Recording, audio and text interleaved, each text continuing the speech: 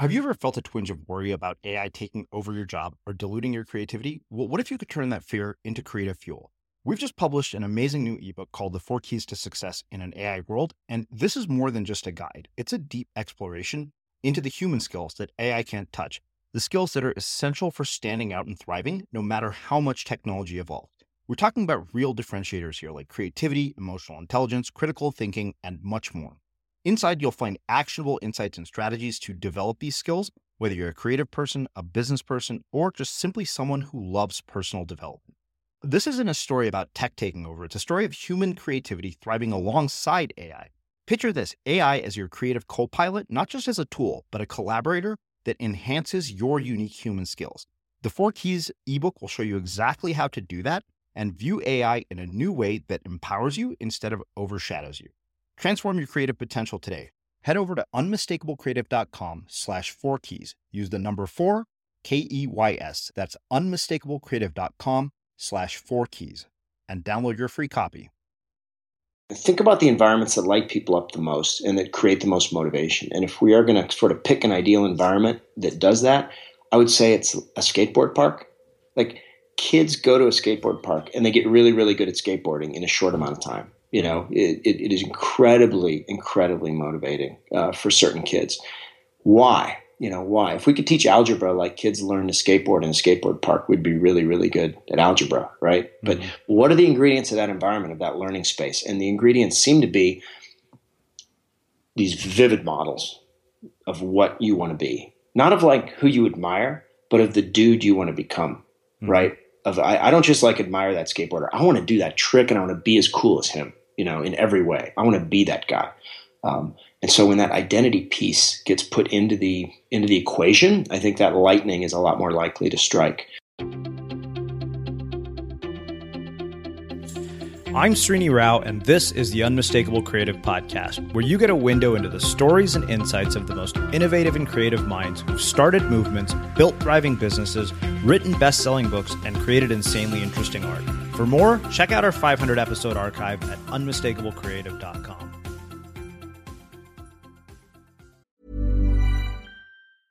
Introducing Wondersuite from Bluehost.com.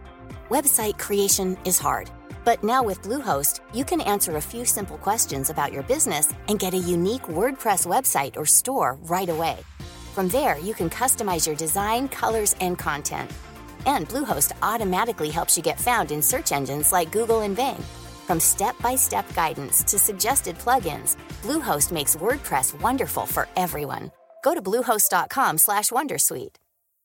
Hey, Dave. Yeah, Randy. Since we founded Bombas, we've always said our socks, underwear, and T-shirts are super soft. Any new ideas? Maybe sublimely soft. Or disgustingly cozy. Wait, what? I got it. Bombas. Absurdly comfortable essentials for yourself and for those facing homelessness. Because one purchased equals one donated. Wow, did we just write an ad?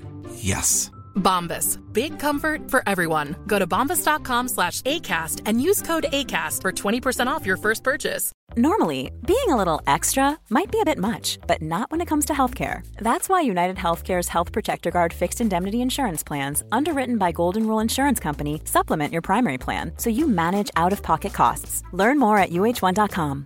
Millions of people have lost weight with personalized plans from Noom. Like Evan, who can't stand salads and still lost 50 pounds. Salads generally for most people are the easy button, right? For me, that wasn't an option. I never really was a salad guy. That's just not who I am. But Noom worked for me. Get your personalized plan today at Noom.com. Real Noom user compensated to provide their story. In 4 weeks, the typical Noom user can expect to lose 1 to 2 pounds per week. Individual results may vary. Quality sleep is essential for boosting energy, recovery, and well-being. So, take your sleep to the next level with Sleep Number. With a Sleep Number smart bed, you can individualize your comfort level and enjoy a better sleep night after night. J.D. Power ranks Sleep Number number 1 in customer satisfaction with mattresses purchased in-store. And now the Queen Sleep Number C4 smart bed is only $1,599, a saving of $300, only for a limited time. For J.D. Power 2023 award information, visit jdpower.com/awards. Only at Sleep Number stores or sleepnumber.com. Let's talk about aging. It's inevitable, right? But what if I told you there's a new way to age, led by Solgar Cellular Nutrition? They believe, and I do too, that you can transform the way you age cell by cell with the power of cellular nutrition. As we age, our cellular function declines. Your regular multivitamins and minerals might not be enough to combat these age-related declines, and that's where Solgar Cellular Nutrition comes in. It's formulated with targeted cellular nutrients that work with your body's natural processes deep inside your cells to help you fight cellular decline and promote cell health across 3 benefit areas. It supports cell energy, repair, and vitality, muscle strength, and even glutathione production to help protect cells. So let's own our healthy aging narrative. Visit cellularnutrition.solgar.com to learn more. Again, that's cellularnutrition.solgar.com to learn more. Solgar Cellular Nutrition. We go cell deep. These statements have not been evaluated by the Food and Drug Administration. This product is not intended to diagnose, treat, cure, or prevent any disease. Dan, welcome to the Unmistakable Creative. Thanks so much for taking the time to join us. Thanks for having me. It's great to be here. Yeah, it is really cool to have you here. You know, I came across your story by way of our mutual friend, Mike Rohde, who was a former guest here on the Unmistakable Creative, and I knew of your work, and so it's, a real pleasure to have you here. For our listeners, can you tell us a bit about yourself, your story, your journey, your background, and how that has led you to this unique perspective that you have on talent? It's funny. I guess you could sum it up in a quick word, which is Alaska. I'm a kid from Alaska. And that, growing up there, has its own sort of set of unique qualities, one of which is that you're sort of an outsider a lot of places. We was raised there, moved there when I was 3, was raised there since 1968. And so whenever we came to visit America, or the lower 48 as we called it, it kind of gave you a new way of looking at things and a new curiosity about things that people in the lower 48 sort of took for granted. How come things are this way? Why is this way? And I was fascinated by sports, by skill, by performance. And that has always kind of fueled me, along with having 2 brothers, each of which are less than a year away from me. So I grew up in a family of where everybody was sort of competing for stuff, and with that kind of outsider point of view, where I was sort of looking at performance and at people, sort of saying, "Oh, that's pretty interesting. How could I learn what they do? How could I understand it better?" Mm-hmm. And then after that, I ended up sort of going to school down here, and then ended up as a career. Was about to be a doctor. Was very close to becoming a doctor, and switched at the last minute into journalism. Particularly interested in science and interested in sports, and I ended up working at a really crazy magazine called Outside Magazine that covers all of that stuff. And did a series, started as a writer doing a series of stories that all kind of all magazine stories, all narratives end up revolving around like why somebody's really good.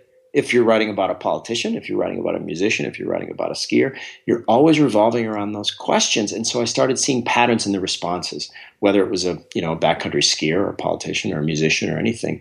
And I got interested in exploring that more and more deeply, both in my own life and also in my work. And it sort of led me. One day I got this newspaper clip about back when there were newspaper clips. Do you remember those days? Mm-hmm. And it was about a tennis club called Spartak, which was in Moscow, and it had produced, 5 times more top 20 women players than in the entire United States out of this one club. And I found out did a little more research and digging, found out that they had 1 indoor court. So basically this place with 1 indoor court was producing way more tennis champions than the entire United States. And I had to go there. And I started, that was my first visit to a talent hotbed. And I started, there are these places around the globe that are just like that in music and math and art and sports. And so I started visiting a series of those and looking at the patterns of behavior that connect them, looking at what they're doing on the ground and looking at what's motivating them and looking at how they're being taught. And so that was kind of the basis of my book, The Talent Code, that, normally when I guess it came out a few years ago, but the conversations that it started are still sort of happening. I guess that's why it brought us right to this moment. It's interesting. I always wonder about people's childhoods. You mentioned that the byproduct of growing up in Alaska was this different way of looking at things, this natural tendency to ask why, to question things. You think that is something that can be learned and developed, this ability to question what appears to be the status quo? Or do you think some people are just inherently capable of it? I think some people get a better platform to do that. It's just the way it is, because of the environment, because of the difference in the environment from where they come and where they go. New York City is filled with those people. Yeah. Most people who succeed in New York are not born in New York. They're from Omaha, actually, most of them, and so they come there and they absolutely perceive things more deeply, try harder, don't take things for granted, upset the status quo. And there's sort of the classic outsider arc. And I think some of that is sort of irreplaceable. Are there ways to kind of make ourselves outsiders, to sort of jog those neurons and wake those up a little bit? I think there are. I think travel is a wonderful way to do that. Finding ways to kind of pull out of your daily routine, making a habit of giving yourself sort of the eyes of an outsider are useful. And pursuing a wide variety of skills is another way to do it. I came across a really crazy stat the other day that said that Nobel Prize winners are 22 times more likely to have an artistic habit, like to play the violin or to paint, than the rest of scientists, which is an incredible notion, that they're routinely sort of dipping themselves in these other domains and building this repertoire of connections. If creativity is connections, then immersing yourself in a variety of domains, on all of which you're sort of an outsider, I guess you could say, allow you to look back across domains and connect ideas across domains that fuel creativity. So I don't think it is necessarily a prerequisite to be an outsider, but it sure helps. A, and B, can we build sort of these outsider habits in our lives? And I think that Nobel Prize winning thing statistic would suggest that, yeah, you bet we can. So when you look back at, childhood mentors, people, I mean, were there certain inflection points or moments that you think ultimately led you down this path of journalism and, studying success, prior to some of the ones that you've mentioned, like early on in your life, people, like mentors, influencers? Huge. Yeah. I mean, one domain, they were, wonderful writers, books that you read and it just took the top of your head off. You couldn't believe it was real. Tom Wolfe, The Right Stuff, was that book for me. Reading that and knowing that someone had put it together and someone had the privilege, the story of the astronauts in the space program in the 60s and Chuck Yeager. And if anybody hasn't read it, I highly recommend it because it's amazing. But that sort of woke me up. And I was really fortunate. Anchorage, Alaska is a pretty diverse, interesting place. Nobody there is from there. Alaska is a place where people are either running away from something or running to something. So there's a lot of I was lucky enough to have a lot of great teachers. And a couple in particular stood out. One was a coach that I had who was this guy, Gordon Speidel. He was a baseball coach. He was really this quiet guy. I can't remember anything he ever told me. Like, I can't really recall any knowledge he imparted or anything, but I could remember sort of the way he made me feel and the way he made the team feel. And he was an incredibly successful coach. He was a milkman, actually. That was his daily job, as a milkman coach, and which gave his afternoons free to coach baseball. And he really stayed with me. It's like, wow, what was that all about? Like, here's this guy. He's really quiet. He's mild. He's, not sort of the image of a General Patton or a charismatic leader in any way, but he's having this profound effect on my learning, on the success of this team, on this little culture we're creating on a baseball field. How does he do that? He was always sort of this magical figure to me. So that kind of a teacher was really lucky to bump into, and I would say very formative. That feeling of being awake from reading something like The Right Stuff. I've asked people this question in numerous forms. I'm curious why so many people miss that in their lives, because I kind of wonder if I ever found it. In some ways, I feel like I've ended up here very accidentally, getting to write books and do the things that I'm doing now. But I don't think I could pinpoint a moment like that in my life. And, given the perspective that you have, I'm curious why you think it's so overlooked. Well, I don't think it always happens to everybody. I think, it's almost an ignition, right? And like any ignition, you need to have the right conditions for lightening the form. It won't always form, But when it does, when you've got sort of the right sort of environment, and I mean, one way to think about that question is think about the environments that light people up the most and that create the most motivation. And if we are going to sort of pick an ideal environment that does that, I would say it's a skateboard park. Like, kids go to a skateboard park and they get really, really good at skateboarding in a short amount of time. It is incredibly, incredibly motivating for certain kids. Why? Why? If we could teach algebra like kids learn to skateboard in a skateboard park, we'd be really, really good at algebra, right? Mm-hmm. But what are the ingredients of that environment, of that learning space? And the ingredients seem to be these vivid models of what you want to be. Not of like who you admire, but of the dude you want to become, right? I don't just like admire that skateboarder. I want to do that trick and I want to be as cool as him, in every way. I want to be that guy. And so when that identity piece gets put into the equation, I think that lightning is a lot more likely to strike.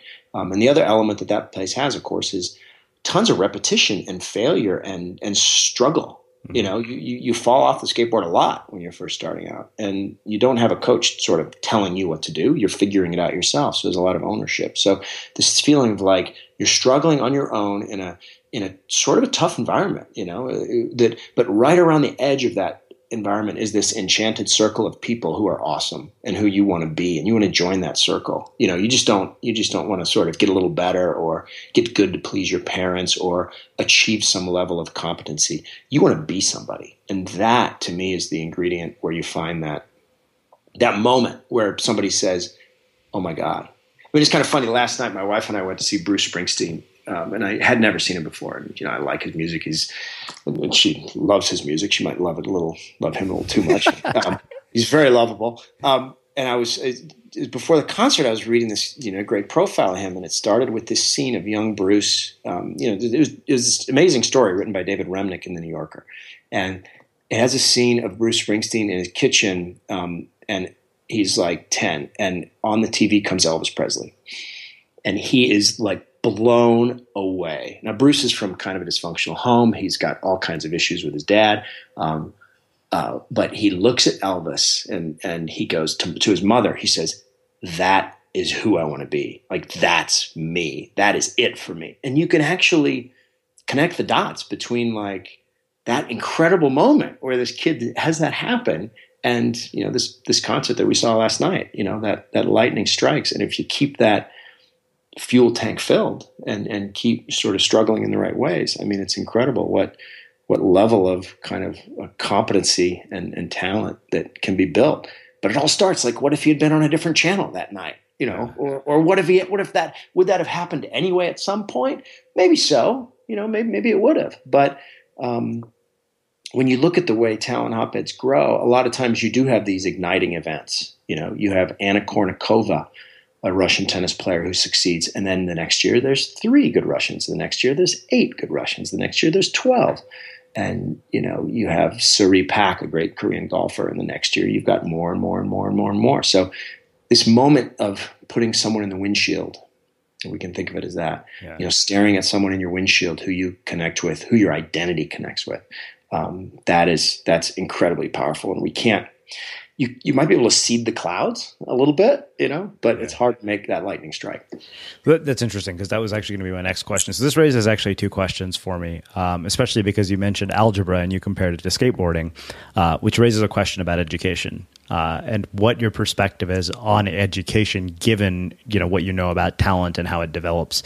And then the other one, I think, which in some ways maybe you've answered, is can you create the conditions for lightning to strike? Or can you put yourself in the way of lightning striking? Yeah, I think you can help. I think you can help things along. And one great example of helping things along is the way YouTube has affected the music world. Mm-hmm. When you talk to musicians across the board, classical, jazz, whatever, they will all point to the moment of YouTube as being this huge force where all of a sudden you've got kids who can stare at some solo or some other kid across the globe playing some song they want to play, and then watch them play it over and over, like in slow motion, and look at it and learn it and practice it and really have this feeling of being able to fill your windshield with this person that you want to become, this solo that you want to build. And it's been a huge, injection, like almost like a steroid in terms of creating the overall level of talent that we see. So, yeah, I think the windshield is sort of a, you can paste and direct yourself in different ways. And I know in some kind of systemic ways, there was a situation I ran into recently, some Green Berets. There was a troop that was having trouble they wanted their guys to become better communicators. So they sent them to hang out with the corner offices of General Electric and watched people give speeches and manage meetings and have tough conversations. And they just sort of filled their windshield with these brilliant communicators. And that really helped. They sort of could have had a model in their head of how to communicate better, and were filled with these kind of hugely motivating examples of elite communicators. So yeah, I think it is a resource that I think can be messed with at the most basic Bruce Springsteen level. That's tough. It's rare. If that happens to you, way to go. If that happens to your kid, you should definitely notice it. Yeah. But the challenge, I think, to most sort of in our mundane lives that we live is more like, how do we keep renewing that, and how do we design our windshield a little bit so we're taking time to really stare at the people we want to stare at. Yeah. It's interesting. I guess in a lot of ways, this podcast provides a windshield. Yeah, totally. Right. Why do people tune in? I mean, that's the reason. I think it's one of the reasons, obviously. The brilliant conversation we're having, of course, being the other. What about the education piece? Yeah, I think it makes you look at education a different way. I mean, if we pull the camera back on education, this sort of factory model that we have now where kids go into a room and listen to someone talk for an hour and then go in another room and listen to someone else talk for an hour and take notes, is fairly recent. If we wanted to go back to the question of how did the Renaissance painters get to be so good, what we'd find is that they weren't taking classes on oil painting. They weren't listening to someone talk about oil painting. They built up this tremendous skateboard park, basically, of where there were apprentices at a pretty young age who were not sort of learning theory, but who were actually grinding the pigments, actually harvesting the eggs for the different paints, and learning by copying. And each of them really had their windshield filled with a mentor. And the stakes were not just sort of to learn for learning's sake, but they were, we got to get this contract done or we're going to lose this job. You had super urgent, high modeling, high repetition apprenticeships, which is when we all, if you reflect and if I reflect on moments in life where we really learned something, where we really improved, chances are we don't reflect back on some lecture we heard or some class we took. This class may have added to insight and helped us think about it, think about things in different ways. But if we're talking about adding skill, an apprenticeship, a mentor, those sorts of things, those sorts of learning ecosystems, if we can call them that, are 1,000 times more powerful. And the reason isn't sort of a theoretical reason. The reason is sort of literally what's happening in your brain in those situations. There's an MIT study recently where they wired up kids at a lecture, and it was sort of close to flatline. There wasn't much happening, right? You don't learn by listening. With all due respect to this podcast and all its listeners, you don't get better by listening. You get better by doing stuff and struggling at it and working toward a model of what you want to do, and filling your windshield with that model and putting in intense struggling effort over and over again. And there's been some really interesting efforts in education to sort of flip the classroom, which is really an interesting idea, which sort of, instead of listening to the lecture during class, they listen to it at home. Mm-hmm. Where they can rewind the lecture, get maximum understanding, watch it over and over again. And then when we get to class, they start doing the reps. They start either trying to, take apart the sentence or do the math problem. And then the teacher circulates and offers kind of pointed, individualized coaching to each kid as they struggle. So they're not struggling at home. They're struggling with the teacher, and they're able to learn faster as a result. So it's an exciting time in education, I think, in a lot of ways, but we're also kind of operating out of this model that is, frankly, isn't that great. Yeah. Say hello to a new era of mental health care. Cerebral is here to help you achieve your mental wellness goals with professional therapy and medication management support. 100% online. You'll experience the all-new Cerebral Way, an innovative approach to mental wellness designed around you. You'll get a personalized treatment plan from a therapist, prescriber, or both, in a safe and judgment-free space. Your Cerebral therapist or prescriber will outline a customized plan with clear milestones along the way, so you can get to feeling your best. With Cerebral, you're not alone in your mental health journey. We're here to empower you to live a fulfilling life. So take that first step towards a brighter future and sign up today at Cerebral.com/podcast and use code ACAST to get 15% off your first month. Offer only valid on monthly plans. Other exclusions may apply. Offer ends July 31st, 2024. See site for details. Introducing Wondersuite from Bluehost.com. Website creation is hard, but now with Bluehost, you can answer a few simple questions about your business and get a unique WordPress website or store right away. From there, you can customize your design, colors, and content. And Bluehost automatically helps you get found in search engines like Google and Bing. From step-by-step guidance to suggested plugins, Bluehost makes WordPress wonderful for everyone. Go to bluehost.com/wondersuite. Hey, Dave. Yeah, Randy. Since we founded Bombas, we've always said our socks, underwear, and T-shirts are super soft. Any new ideas? Maybe sublimely soft. Or disgustingly cozy. Wait, what? I got it. Bombas. Absurdly comfortable essentials for yourself And for those facing homelessness. because one purchased equals one donated. Wow, did we just write an ad?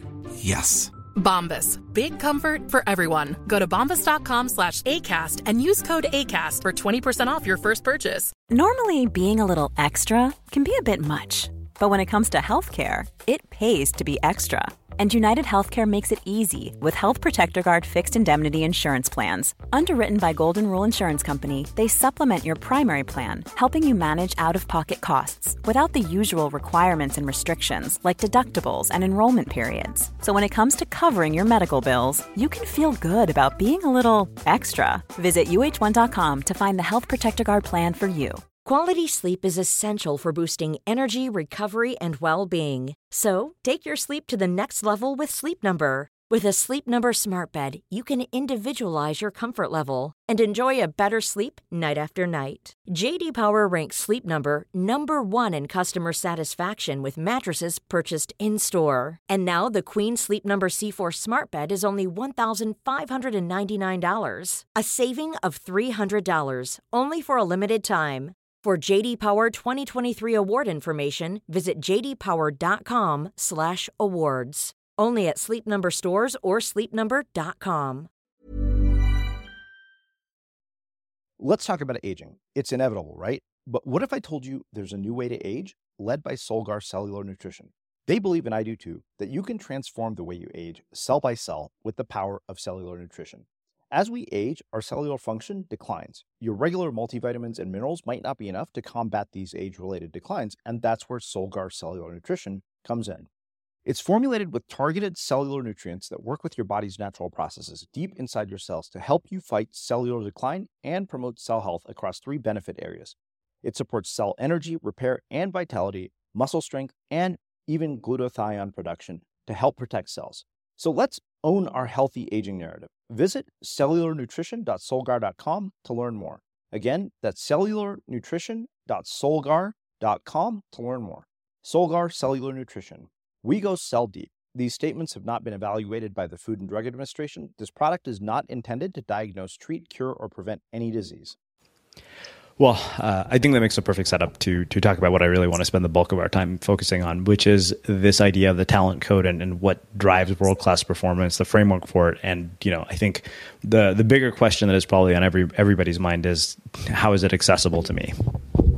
Yeah, right. Well, I mean, it's interesting to think about it that way because it's accessible.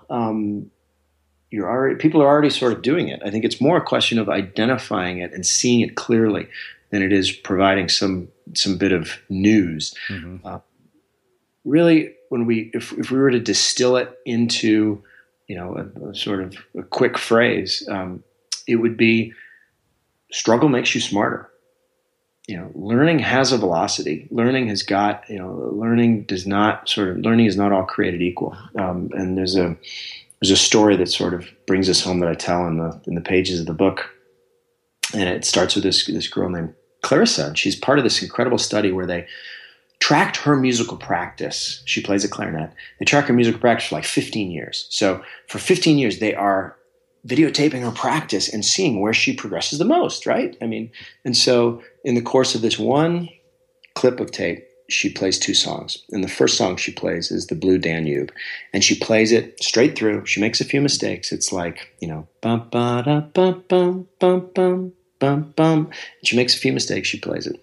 And the guy who did the study, this guy, Gary McPherson, says, like, there's zero learning happening here. She's in this is very extremely shallow learning is going on. She's not attending to her mistakes. She's not feeling them. And then she plays another song. It's a very short jazz riff called The Golden Wedding. And it starts with like, ba-da-ba-ba-ba-ba-da-dum. And she plays it, and she plays a few notes, and she makes a mistake, and she feels that mistake. Like, you can almost, it's like electricity is being shot through the keys of the clarinet. Like, she almost drops it, and she feels that. She's like, ah. And then she takes the clarinet out of her mouth, and she looks at the notes and hums them. And then she fingers the keys slowly and then more quickly along with playing the right notes, but not actually blowing the notes. She's isolating each of the skills. She's keenly attending to when she makes a mistake and when she fixes it. She's feeling that mistake. And her learning velocity goes up 10 times during that 5 minutes. In 5 minutes, she accomplishes more learning than she would in a month of practicing the other way. So this slight change in effort and attention changes what's happening in her brain entirely. She starts to make new connections, and she starts to hone those connections to make them work better. And those mistakes, here's the kind of, thing to think about. Those mistakes that she's making when she plays the Golden Wedding aren't really mistakes. They are they're mileposts. They're tools she's using to get to the solution. If she didn't make the mistake, if she didn't pay attention to the mistake, she wouldn't know how to make the right move. So that struggle is literally making her smarter. That struggle, we typically interpret struggle as being a negative. It's embarrassing. It's difficult. It's painful to struggle on the edge of your ability. Now, notice that she's not struggling like way past her ability. She's not just like thrashing around hoping to hit one right note out of 10. She's on the edge. She's like getting 60, 70, 80% of the notes and feeling that 20 or 30% she's not making. That is what you call the sweet spot. And that's where learning happens. And it's funny they call it the sweet spot because it feels pretty sour. It feels crappy to be there. But she operates there, and her learning velocity goes up 10 times. And it's this painful, intense spot to be, but the benefits are massive. And every talent hotbed I visited for the book, I would see that same pattern and that same painful moment. And it's kind of funny. A good way to think of it is to draw the connection to our physical world, to how we get in better shape, our muscles, right? We've known since aerobics was invented in the 70s, and that's when we realized no pain, no gain. Feel the burn. We reinterpreted that burn culturally as a positive thing. Before that burn was to be avoided. Like, people who ran marathons were kind of thought of as nuts. But when we really started to connect, okay, wait a minute, there's huge physical benefits to spending short bits of time in this really uncomfortable place. That changed the culture of physical fitness. That hasn't happened with cognitive fitness. That hasn't happened with skill yet. We still tend to interpret those intense moments of struggle as a negative, when in fact they are this huge positive. And by spending, just as Clarissa shows, a few minutes in that zone, in that sweet spot, you can massively change outcomes. You can massively change benefits. And when you sort of start to connect the dots, where are the Clarissa moments in education? Where are they in sports? You start to see the power of that moment, because our brain doesn't really care what it learns. Our brain learns according to the same principles. Our brain doesn't know if it's learning piano or learning algebra. This is just how it's built to grow and adapt. And when we struggle, we send that brain a powerful signal. Okay, you need to grow in this area. This is going to be where we're going to have some compensation. And just to pick another example out of the education, since we were talking about that, like if there was a test tomorrow and we had a chapter to learn, would it be smarter? Here's a quiz. A, to read that chapter 4 times and highlight it 4 times in a row, read it over 4 times in a row. Or B, to read it once and then close the book, get a blank sheet of paper, and generate the main points of that. Definitely the second. Definitely second. And it's not even a contest. It's like 100% more effective. It takes less time, actually, than to get it 4 times in a row. And when you regenerate, you're not going to get them all right. Like, you're going to struggle. You're going to have trouble remembering the 3rd chapter heading or whatever. But that struggle will improve your grade on the test a lot. So once we kind of understand this, much like we've started understood in the physical world, that when we go to a health club, we're not supposed to be lifting, half a pound. You should lift something that makes your muscles burn. Yeah. Once we sort of understand and take that idea into other domains, that's where you can sort of start to get a degree of control over the process. And control over the types of environments that you create for students or for business people or for anybody. Yeah, that raises a lot of questions for me. One is why we see such a variation in levels of human performance. Like, why do we have the outliers of the world? When we kind of can say, okay, we've dissected human performance, we kind of understand what it takes, and yet the results vary across the board so drastically that it's just, to me, like, I always use the analogy of a developing country for this. You have like the upper echelon, and then it seems like nobody in between, really. Right. Well, it's interesting. I mean, in some ways that's very true. In some ways, it depends on what lens you look through. But the other reason, now that we understand how it works, it doesn't make it any easier. Yeah. To do that, to spend however 1,000 hours you want to spend in that sweet spot, which is really a hard place to be, requires certain levels of ignition, which, as we've already talked about, are hard to predict and kind of individualized. One way to sort of look at this question is to look at who the best singers in families are. It's a weird way to look at it, but if you look either at sort of sprinters, who's the fastest runner in a family, or who's the best singer in a family. Like, look at the Jacksons. Like, who's the best singer in the Jacksons? Michael. It's not Tito, right? It's Michael. Right? Who's the best singer in the Jonases? I don't even know who the Jonases are, but it's the youngest one, I think. And same with the Osmonds. If you look at runners, if you look at people who tend to steal bases in baseball, they're all younger. I did the fastest runners in the world, and they averaged 4 of 5 kids. There were not a firstborn in the bunch. Why is that? The firstborns had all the same genes. They had all the same opportunity, but what they didn't have was this wonderful environment of tons of models, and their windshield was packed with those sorts of things. So that creates a certain amount of just variation, right? Of incredible variation because the environment is different. It doesn't mean you can't sort of re-engineer the environment to do that, but some of the variation is just built into the human experience. Yeah, it's interesting because I think about the upbringing that my sister and I had, and both of us had very similar upbringings, but I mean drastically different lives in terms of what we chose to do, both career-wise and in terms of grades at school. I couldn't help but think when you said that, I'm like, I remember telling my sister, I'm like, this is what I screwed up freshman year at Berkeley. By the way, here's how you front load your entire freshman semester so you end up with like a super high GPA at the very beginning. And I was like, nobody was there to tell me that. Yep. You're Michael, or she's Michael. Actually, she gets to learn from Tito, right? Yeah.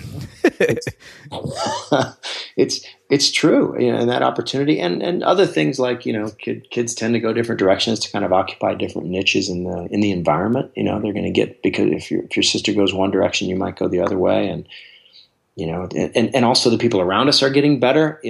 By the time Mozart came along, his father was a much better teacher because he had done all his teaching with his sister, right? Yeah. And his sister wasn't that great, but he used her to kind of figure it out. All right, now I'm gonna go to town, right? Same with Richard Williams and his kids. Same with Tiger Woods and his dad. Like, these patterns keep repeating, and they're not totally predictable, but they are super interesting and partially controllable. I want to ask you a question, especially from your perspective, having done the work that you have, that I have asked a handful of people. The venture capitalist Chris Sacca says that when he invests in entrepreneurs, especially the ones that have had wild success, like the founders of Instagram, and he said this in damn near every interview I've ever heard him give, he says that every one of them believes that their success is inevitable. And the question that I have asked numerous people is whether that is something that is learned or that is just something naturally part of certain people. Wow, that's a great question. I would say it's both. I would say to some degree some of these kind of emotional stability, sense of identity, big ego stuff is clearly driven by genes, partly by genes. But it's also created by A, sort of circumstance, and B, sort of the people and mentors around us. One of the more interesting sort of connections to that I can think of is the percentage of high achievers, especially in the political world, who are orphaned before specifically the age of 12. When you look at that list, it's stunning. It's absolutely stunning. And I forget the exact number, but it's like they're 1,300% more likely to be an orphan or something like that. If you're to be a president of the country or to be included in a list of eminent people. And it is, why is that? Like, why do they have that kind of, that strength of motivation, strength of character? And you could say because they got a signal pretty early on that the world is not a safe place. It's not a safe place. You're going to need to work really hard to get what you want, and you may need to develop a certain sense of inevitability in yourself. Another pattern in this area is kind of the mothers. The mothers, a lot of high achieving people were incredibly indulgent mothers, not necessarily the strictest, but people who put the kid in the apple of their eye and supported them and had unusually close bonds with them. And that sort of can create a sense of inevitability, a sense of that I can do this because I'm me. Period. Which if it gets out of which kind of in an appropriate environment can be incredibly productive. It can also be incredibly dysfunctional, as we've seen in the entrepreneurial world at times. Right? I mean, it's not really a bunch of super well balanced Boy Scouts who are out there making it happen. It's people who are kind of on the edge of what's acceptable. Yeah, that actually poses another question. You were talking about the struggle and the ability to struggle and why we grow during struggles. And, I look at this, I ask a lot of people about the role that mental illness plays in all of these, like depression and anxiety, because to me, that seems like it's inevitably part of the struggle. But then there are certain people who come out of the struggle, and I'm wondering if the capacity to handle that struggle with resilience and with grit is something that is just a byproduct of the environments that you're put in. And, what are the patterns that you noticed when it comes to the struggle and the struggle on a much grander scale than struggling with just screwing up a measure in a piece of music? Does that make sense? Yeah, no, I think it's true. I think it's a fascinating link. And there's a couple of really good books. Madness and Genius, I think, is one of them that really attempts to, create a model around that. And the link between that is unmistakable. And because this Bruce Springsteen's on my mind, he's had this huge history of sort of being quasi-depressed a lot, and he's this guy who struggles with that, have clearly informed his music and his greatness and his persistence at this. And it's easy to, I think maybe that word persistence might be a word that sort of links those two areas, because, the people that end up sort of, wrestling with something as profound as that every day, end up sort of building pretty big emotional reserves for other sorts of wrestling matches. And you see it, both on the mental side with somebody like Springsteen, or even Billy Joel has had a similar sort of arc. And you see it on the physical side, people who struggled with, physical problems like FDR, Wilma Rudolph, to pick an example from sports. Where that struggle has had this sort of, multiple effect. It's sort of made them an outsider. It's made them incredibly persistent. It's put things in perspective. And it's sort of given them the opportunity to build on whatever grit they may have possessed in the beginning. Do you think this is something that can be learned and developed later in life, or do you think that if we get to a certain age, we're just kind of beyond the point at which we could achieve mastery at this level? Because, when you look at 10,000 hours, and I think to myself, I'm like, wow, what a waste of time I had in high school, just screwing around doing nothing when I could have been practicing something for 10,000 hours.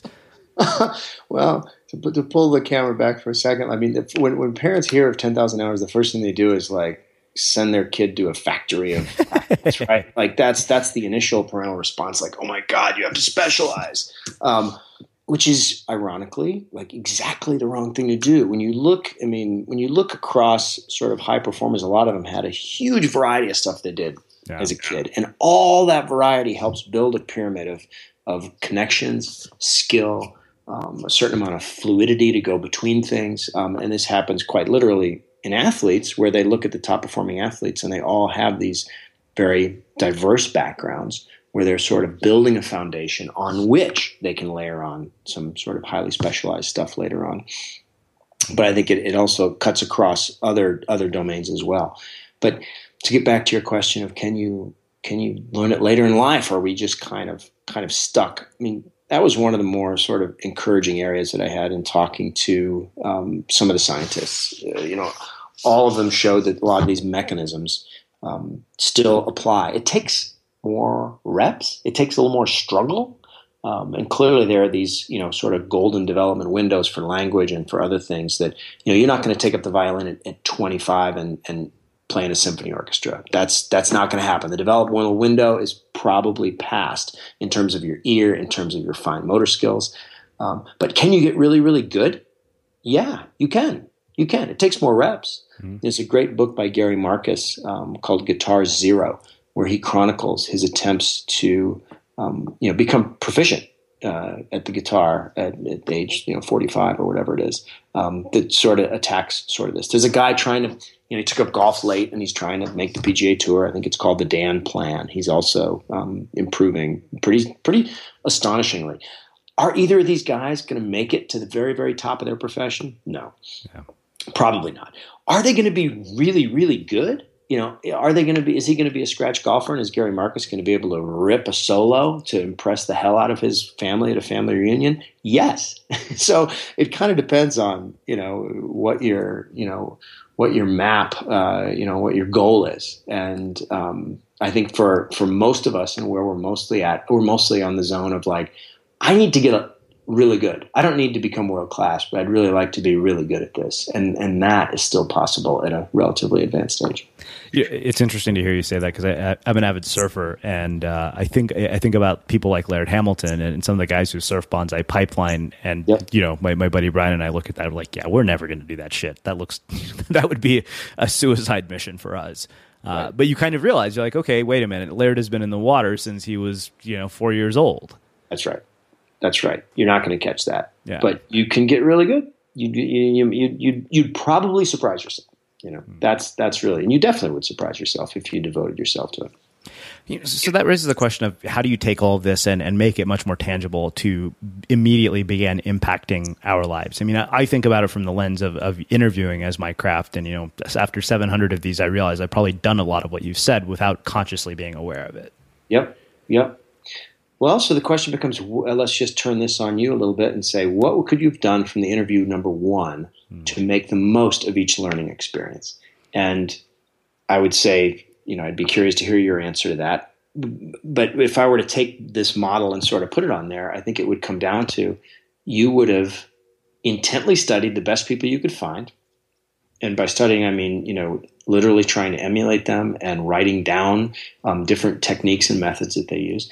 And then you would have, after each interview, you would have tried to measure the distance between you and them through reflection and see, honestly, what did I do well? Honestly, where did I fall short? After each rep, almost like you're in a skateboard park and they do a trick and you try that same trick and you say, you look at the videotape and you say, where did I hit it and where did I miss it? And you do that you loop that every single time you do an interview. And is it tedious? Is it repetitive? Totally. It is. But you know what? Repetition and tedium has a bad reputation in our society.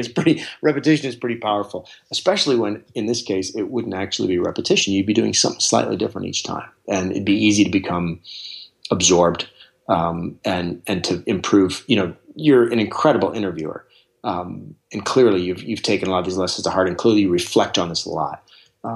So is it possible that you could have improved even faster? I'd say maybe it would be possible. Yeah. It's always been interesting to look at kind of, the one thing I wish I could do is find a way to get a brain scan of when we started running the show and what it's like after. I've always been curious as to what it must look like after all these conversations. Well, it's interesting. I mean, I asked that question to this guy, Dr. Douglas Fields, that I visited for my book, and he showed me this picture of myelin. We probably remember myelin from a myelin sheath in our biology class, myelin, and it looks like he showed me a cross section of a neuron, and myelin is the stuff that's wrapping it like electrical tape, and its function is exactly it exists because it's an insulation. The same reason we wrap the cords of the computer we're talking on to stop that signal from leaking out. And Dr. Fields started to explain to me, when you do a lot of intensive reps, when you operate in kind of what I would call deep practice, you actually grow thicker and thicker layers of myelin on the circuitry on which you're practicing. I mean, they have done scans, actually, of people after 200 hours of piano practice and 500 hours of piano practice. And the myelin growth in those areas of the brain is proportional to the time they spend practicing. So every hour you did your intensive interviewing and you're learning and you're struggling, you would have been adding layers of myelin to that circuitry of your brain, which makes it run faster and better. And as Dr. Fields explained, that myelin is like broadband. It's like you're building broadband through struggle, and by falling short and by reaching again. So you're reaching, failing, reaching, and each time you earn a little bit more and a little thicker layer, and the signal speed goes up. That's just sort of some basic electrical engineering. The thicker the layer, the faster the signal. And the difference isn't small. When there's no myelin, the signal goes 2 miles an hour. When there's 50 layers of myelin, it goes 200 miles an hour. So you're going from goat paths in your brain to like bullet train. And that's why you're better and faster, because if we were to scan your brain, we'd find a lot more of that along the pathways you're using right now.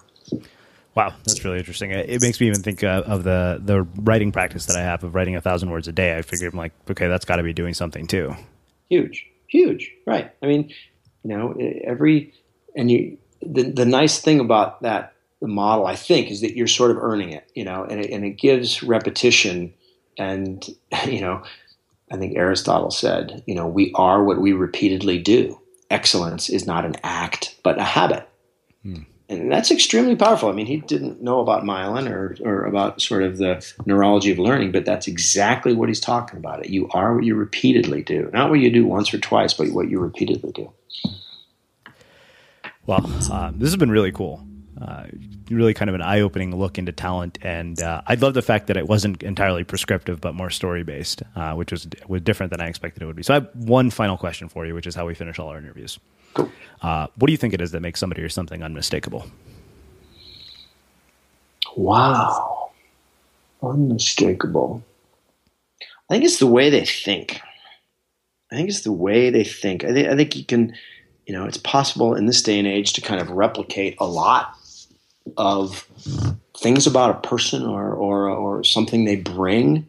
But the way they tackle a problem tends to be what I find memorable and valuable about somebody. Because you think about a problem, I often find myself thinking, man, what would so-and-so think? How would they react to this? And I think that's what I'm looking for. I'm looking for that lens, that unique lens, that unique problem-solving lens that they can put on it. And to me, that's the most kind of valuable asset that anybody can bring to any relationship. Awesome. Well, I really appreciate you taking the time to join us and share your story and your insights with our listeners. I think they're going to really enjoy this. My pleasure. It's been a blast. And let me know if I can ever help again. Awesome. And for everybody listening, we will wrap the show with that. Next week on The Unmistakable Creative. Yeah, of course. There's a great body of research on this that Robert Eisenberger spearheaded more than 2 decades ago on what's called learned industriousness, which is literally like the acquired capacity for self-discipline and willpower. We know now that a lot of discipline seems to be like a muscle where you work it initially and then it tears, but then it builds itself up. And I think a lot of learning discipline is starting by experiencing flow and getting so fascinated by something that you fall into this, like I'm in the zone moment where you lose track of time, you don't notice your surroundings, and pretty soon hours have gone by. And for me, I guess learning discipline was a lot of saying, I need to get good enough that I can get into flow in this task. Wharton professor and author Adam Grant joins us to talk about his new book, Originals: How Nonconformists Move the World. Before Shopify, were you wondering, where are my sales at? Now you're selling with Shopify, the global commerce platform supercharging your selling. You have no problem selling online, in person, on social media, and beyond. Gary, easy on the cha-ching. Oh, sorry, but my Shopify sales are through the roof. Start selling with Shopify today and discover how millions of businesses around the world use Shopify to ignite their selling. Sign up for a $1 per month trial period at shopify.com/listen. Shopify.com/listen. Have you ever felt a twinge of worry about AI taking over your job or diluting your creativity? Well, what if you could turn that fear into creative fuel? We've just published an amazing new ebook called The 4 Keys to Success in an AI World, and this is more than just a guide. It's a deep exploration into the human skills that AI can't touch, the skills that are essential for standing out and thriving, no matter how much technology evolves.